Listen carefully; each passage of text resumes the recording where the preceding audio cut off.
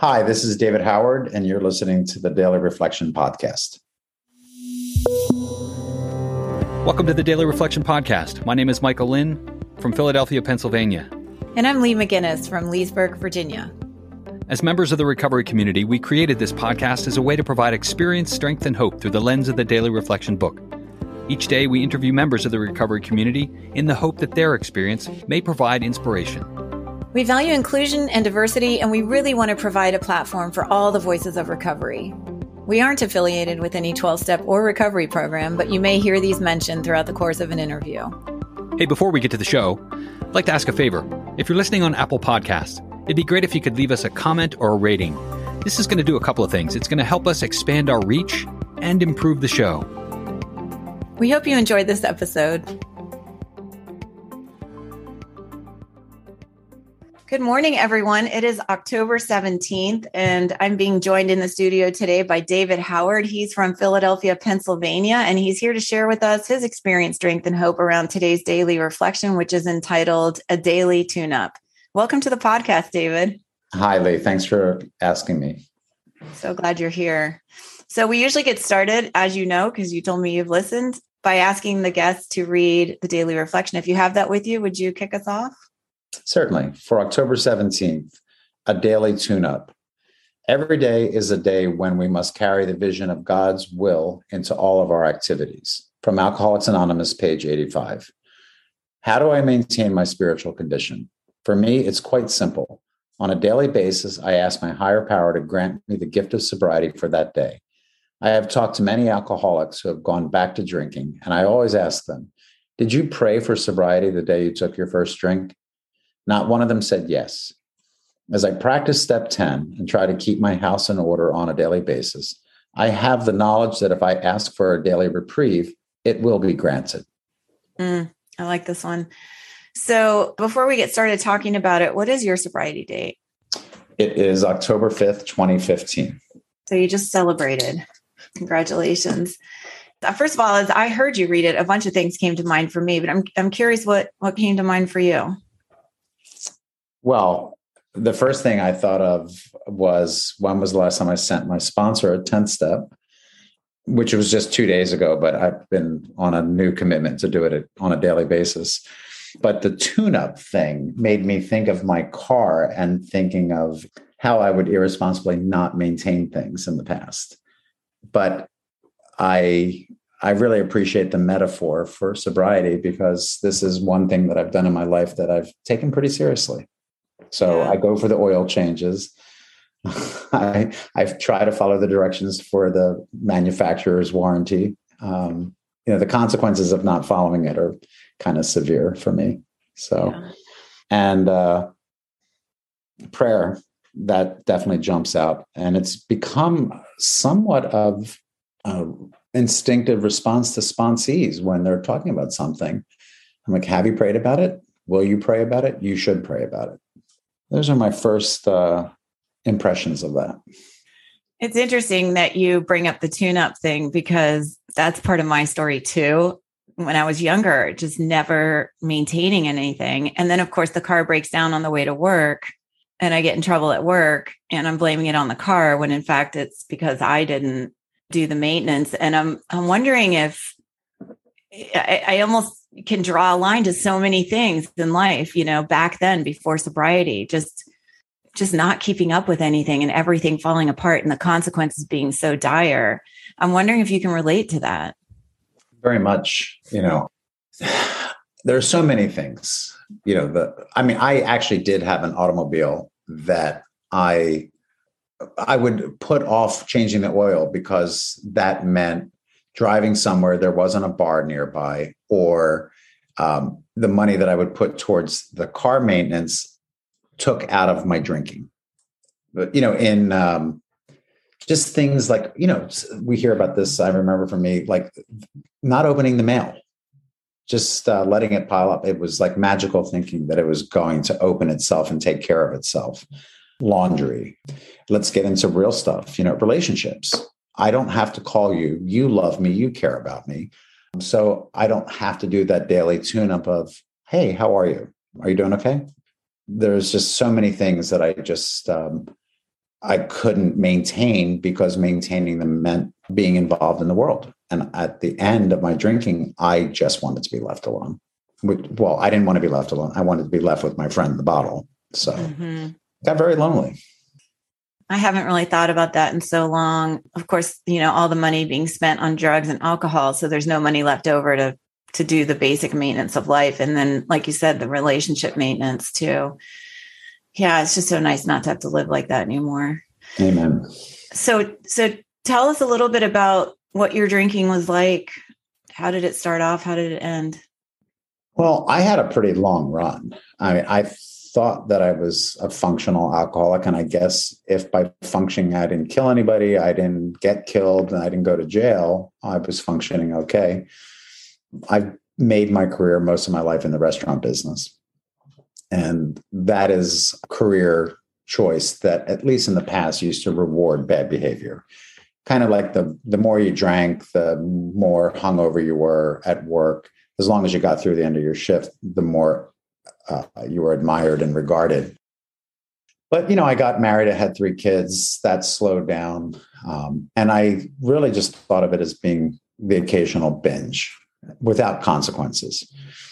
My wife, my ex-wife, would say to me, I think you should really slow down your drinking. And I would say I didn't have a drinking problem. I'm not an alcoholic. I kind of figured out in hindsight when I was doing my 4th step that the fact that it was a problem in my relationship, then by definition, it was a drinking problem. But, I went through achieving some good things in my life, like 3 great kids, some good friendships, learned some things. And then I turned pro in my drinking in my 40s, I guess. And the consequences started racking up physically, emotionally, isolation. I kept demoting myself with work. I had a really responsible job with a really good restaurant, and I knew I was going to get fired, so I quit. And I took a job that didn't pay as much, but enough that I could keep a roof over my head and drink. And it got to the point where I became unemployable. Relationships had fallen apart. I was, I'm 60, so I was 54 when I came in the program. And I remember as clear as we're sitting here what that day was like. I woke up and my girlfriend was in the hospital because of this disease, and she was seeking help, and I wasn't. I had exhausted all my finances. I had dug through the cushions of the sofa looking for change, and I needed a drink. Boy, I needed a drink. And I had just enough money that I might be able to buy a bottle of something. And I knew that after that was gone, I didn't know how I was going to get more. And I was too cowardly to steal. And I was too proud to beg. And a moment of grace, I just thought, I'm going to see if there's an AA meeting. And this was occurring at about 8:30, 9 o'clock in the morning. And the next meeting that I could find that was close enough that I could make was a 5:30 meeting. And I just had to sweat it out. An amazing miracle happened, I think, was that I found a bottle of vodka hidden in my house that was unopened, full. And I knew that if I just had a drink out of that bottle, I'd feel better. But I also knew that if I drank anything out of that bottle, I would never make it to that meeting. And I poured it down the drain. Wow. And I think that was God's hand helping me there. And I made it to the meeting, and the man who became my sponsor happened to be there. And he just looked me in the eye and he said, "You don't have to suffer like this ever again if you don't want to. Are you willing to do some work?" And I said, "Yes, absolutely." And I started on the path. I wasn't a first-time winner. I got such relief so quickly, and things got better so quickly, that I suffered from the delusion that I had done this, that it was my effort that got me sober. And I deliberately walked into a bar and took a drink, and I did that for about a week. And I could feel the absence of the joy and the grace that had been filling me up. And I very willingly came back and reset my sobriety date, and then sat down with my sponsor and really started doing the work. And it's been a journey. It's been a journey. How did you know about AA to find a meeting to begin with? Had you heard about it before? Had people suggested it to you? I went to, there's a church in Philadelphia, Old Pine, that hosts a lot of meetings. And I had gotten married there, and I knew the drunkards went there, the alcoholics. You knew what was going on. So I knew of it. I had a brush with the law with a DUI, and this is a real fuzzy part of my memory. I think that I was mandated to go to a meeting as part of that, but I was still drinking. I would show up for counseling drunk and just chewing like a pack of gum, thinking that the counselor didn't know what was going on. But it is so hazily, I don't even remember if that was like me being there. But I think I just had a sense of it. I'm really fortunate that it was the 2000s and not 1940. Like it was enough in the background of society that I knew it was a resource. Mm-hmm. I didn't know anybody in AA, at least consciously. It turned out that my sponsor was someone that I had worked with, but I never knew he was an alcoholic. I never knew he was in recovery. I didn't know anybody that was in recovery at the time when I came in. So talk to us about the early work. What was that like for you? Pushing back against my sponsor. So the early part of sobriety, when I came back and really leaned in, was a little bit of lip service, but it was at least sincere insincerity. I was trying, but there was something standing between me and getting it. And that was the truth. And when I came back in, I didn't tell anybody that I had gone out. I didn't tell anybody that I had picked up. I had so much pride and shame that I had done this, but it was really important for me to maintain this sober facade that I had constructed. And my partner, I had mentioned, who at the time was also on this journey, said, you haven't told anybody the truth. You've kept this even from your sponsor. And rather reluctantly, I sat down the next time we met and told him what happened. And I was expecting some kind of spiritual punishment, like 20 Hail Marys and 15 first step push-ups or something. And instead he said, oh, that makes sense. You stopped calling me. You stopped going to meetings for 5 days. We figured the date and we reset that. And really, I look back at that moment when I said, my name's David, you know that, but this is what happened. And he told me that someday your story is going to help another alcoholic. Don't be selfish with that.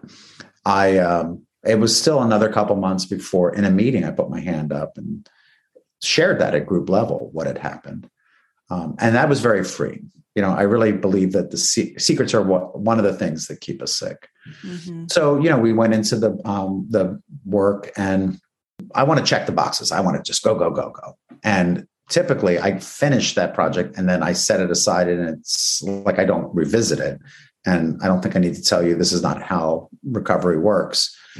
My sponsor said, no, you are going to do this slowly, thoroughly. And it took, I think, a year for us to go through the steps. And that was just a big part of our program in my sponsor family. Is I call my sponsor every day, and I have called my sponsor every day except for those 5 days for 6 years.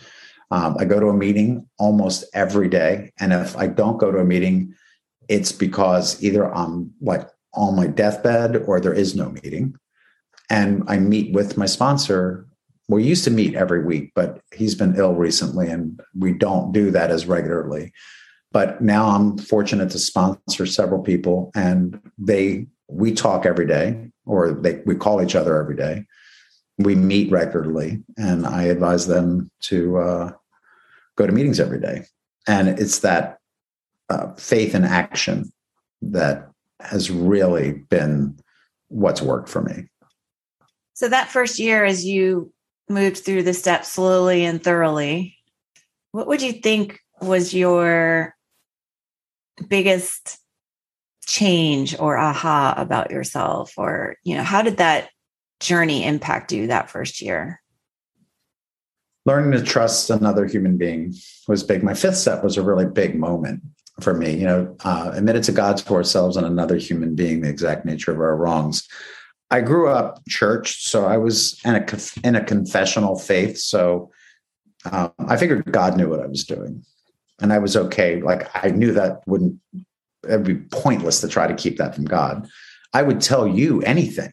Like, I would sit at a bar, I'm like, oh yeah, I did this. And I wouldn't try to hide it. But what I learned from going through the steps with 6 and 7 in particular was my ability to hide the truth from myself. I didn't want to look in the dark places. I learned not to be afraid through working the steps, because between my 4th step and my 6th step, and even doing the 8th step and making amends in the 9th, there was so much fear and so many things. And I don't think anybody that would meet me back then or now would think, well, now I'm working on it still, but even back then, I didn't come across as a fearful person. I'm sociable, confident. I feel like I belong anywhere.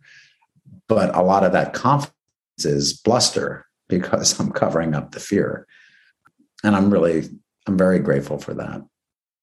I stopped expecting things just to be handed to me on a silver platter. There's probably so many more things, but yeah, I hadn't really thought about it that way before. I live my life having learned this through the program and working on a more conscious connection with my higher power, that I can turn this over to God, and it will be taken care of. I may not see how it's being taken care of, but I believe it is being taken care of. So you mentioned being churched in a religion that practices confession on a regular basis. How has your relationship with the higher power you grew up with changed since coming into recovery? Night and day. I'll go ahead and take the liberty of including my sponsor and I on parallel paths. So I grew up, I was baptized. I converted to a more Protestant mainstream practice. I hit my teen years and I dabbled in, psychoactive substances and explored Eastern mysticism. And I really just I was always on a spiritual quest. I never heard anybody curse on this, but I was shopping, I'll say, for something that fit me, like my Goldilocks idea of just right spirituality. But I was churched. I knew the prayers, I knew the rituals, and I was familiar and comfortable with Christian scripture. My sponsor was much more spiritual, I think, and not really much of a practicing religious person. In the time of my recovery, my sponsor has become a very devout Christian and practices a faith that is active and robust. My faith is active and robust, but in a different way. I rejoined the church because I wanted the opportunity to do service. I happened to be early in sobriety going by the church and thought, you know what, that's an hour and a half where I won't be drinking. Let's go in. And I was welcomed in the church, and I really value that part of my spiritual practice. But I pray every day. My meditation practice, compared to some friends of mine who I admire very much, dims in comparison. But I have meditative moments. There's a quote from Desmond Tutu about being in your higher power's presence. And so you come in from a cold, wintry, blustery day, and there's a fire burning, and you sit down and you feel the warmth, and you just relax and you feel safe. You don't question who built the fire, what's fueling the fire, how long is the fire going to burn. You just appreciate the fact that you're warm and safe. Mm-hmm. And that kind of describes how I feel when I trust God. Mm-hmm. I feel that I'm safe and protected.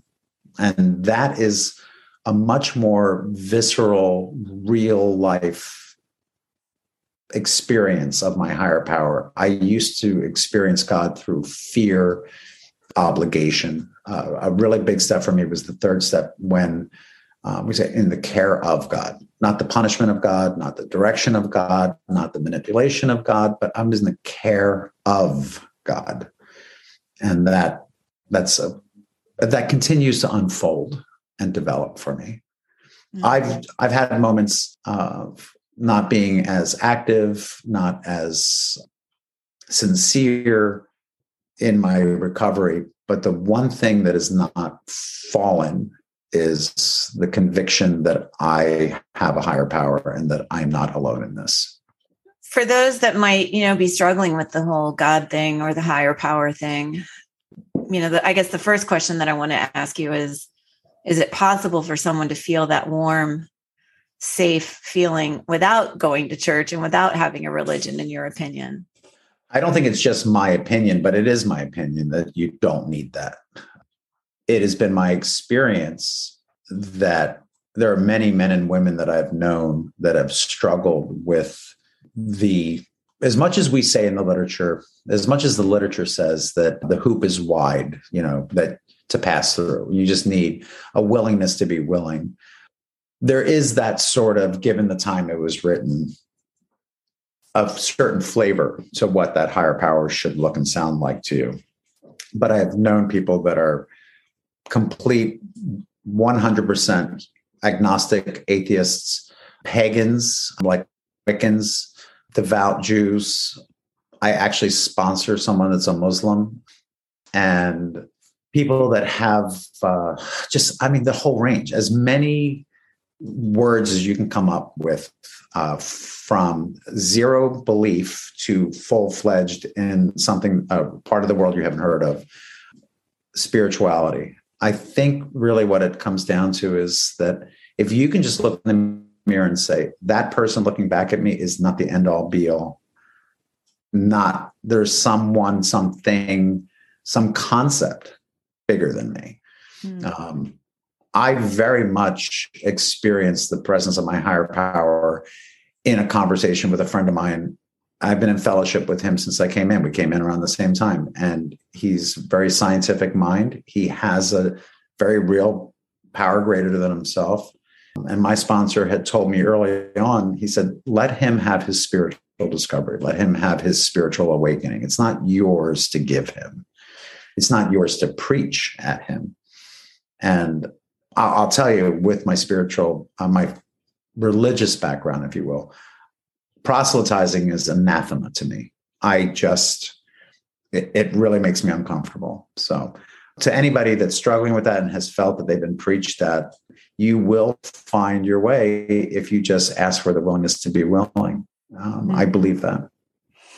Yeah, I think the book assures us that the minute we're willing, the second or the instant we're willing to believe that there might possibly be something else out there, we're on our way. And then it just starts to unfold. It's a beautiful thing about this program. What about the 10th step? So this reading is about the 10th step. He says, I have the knowledge that if I ask for daily reprieve, it will be granted. And I'd like to go back to that before we close. But it does say, as I practice step 10 and keep my house in order on a daily basis, that's what gives me the knowledge that if I ask for daily reprieve, it will be granted. And I'm curious, what does your 10th step look like today? How do you practice that? Well, I really am. It could be where I'm at in my sobriety. So I'm not going to say that let me say this. It's really important to me. There's a meeting that I try to get to regularly that it meets on Saturdays here in Philadelphia. That's a 10th step meeting. And every Saturday, it's the same thing. We read the 10th step from the big book and from the 12 and 12. And I go to that meeting as regularly as I can. And you would think, how could you get anything out of going to a meeting where you do the same step every week, week after week? I just think the step is so rich that it bears study and practice. So for me, I have, the spot check inventory during the day. Where is this coming from? Is this fear, anger, to be ready to quickly address my wrong, my part in something, and ask for forgiveness or make amends. But I mentioned that I don't do it every day now, but the nugget of it is the format from the big book. Was I fearful? Angry? Excuse me. And for about a year or two doing that, it began to feel mechanical for me. And I felt like I was just saying, no, yes, no. So I spoke with other people in AA and people actually outside of AA about spiritual practice. And I kind of built it up a little bit, and I asked myself more questions. So I try on a weekly basis to do a deeper dive. And I also ask my sponsor for occasional times where we can really look at something that's a little deeper, a little bigger. And sometimes that deeper dive is the use of my time. It could be the use of my finances. It could be family relationships. But I use that 10-step allows me to incorporate the tools that I've learned to maintain this. And it really comes down to it. At the end of it, the question that's at the end of my 10-step is, how would I act without the fear? And I ask myself that question because I know for this alcoholic that it was fear that drove so many of my character defects. Yeah, me too. I was just talking to a friend on the phone today, and I said, who would I be without this particular fear that I was sharing with her? Who would I be? That's what I want to be. I want to be that. It's an ongoing practice. The one thing that I love about this program is, no matter how long we've been doing it, there's just more to work on, more to uncover, more to ask God to remove, more to be. It's a beautiful thing. For those that are listening and aren't familiar with the questions in the 10th step, in the book, the big book of Alcoholics Anonymous, you can see the 10th step inventory sort of instructions on page 84. It starts around the middle of page 84 and goes through. And if you search 10th step online, you'll find all kinds of resources to do a 10th step. And I don't know about you, David, but what I found, this is one of my favorite steps. I mean, all the steps are amazing, but for me, this has been a game changer. The minute I started practicing it on a regular basis and really studying it and diving into it, because it connected me to myself. And I was so disconnected from myself, out there drinking and drugging and using people, places, and things to fill the hole in the soul. What I found is that this step has allowed me to really, truly connect to myself with compassion, which has then allowed me to connect to everyone else with compassion. And who knew that was going to happen? Yeah. I mean, when I suffered under the delusion that I was the end all be all, and then when I realized that I was a very flawed vessel, just to be able to clean house. My sponsor told me that recently that he felt that having worked the steps, we were reflecting on where we'd been the last 6 years, that I had, through working the steps and cleaning house, that I had created space in my heart for my higher power to take up residence. And I like that. For the longest time, getting rid of alcohol felt like I had cleaned the hoarder's nightmare out, but I hadn't bothered putting curtains up or, there were no towels in the guest room, so to speak. I didn't realize what I was missing. I mean, to me, one of the secrets of this is that I can only speak for myself, but some friends of mine the last couple of days have said, and that's just, I'm finally learning how to grow up and be a human being, like a full human being, to be my sponsor gave me a challenge early on. Try to be the man that you needed in your life when you were a teenager, when you first started drinking. And now I try to be, I'm not trying to make up for lost time. I am who I am, where I am. I believe that I'm exactly where my higher power is ready for me to be, as long as I'm willing and able. And just, this is where I'm at. This is now. Yeah. I like that. And such a complete 180-degree turn from the person that didn't take their car to get the oil changed. Good Lord. And like it's freezing. Oh. Yeah, all that.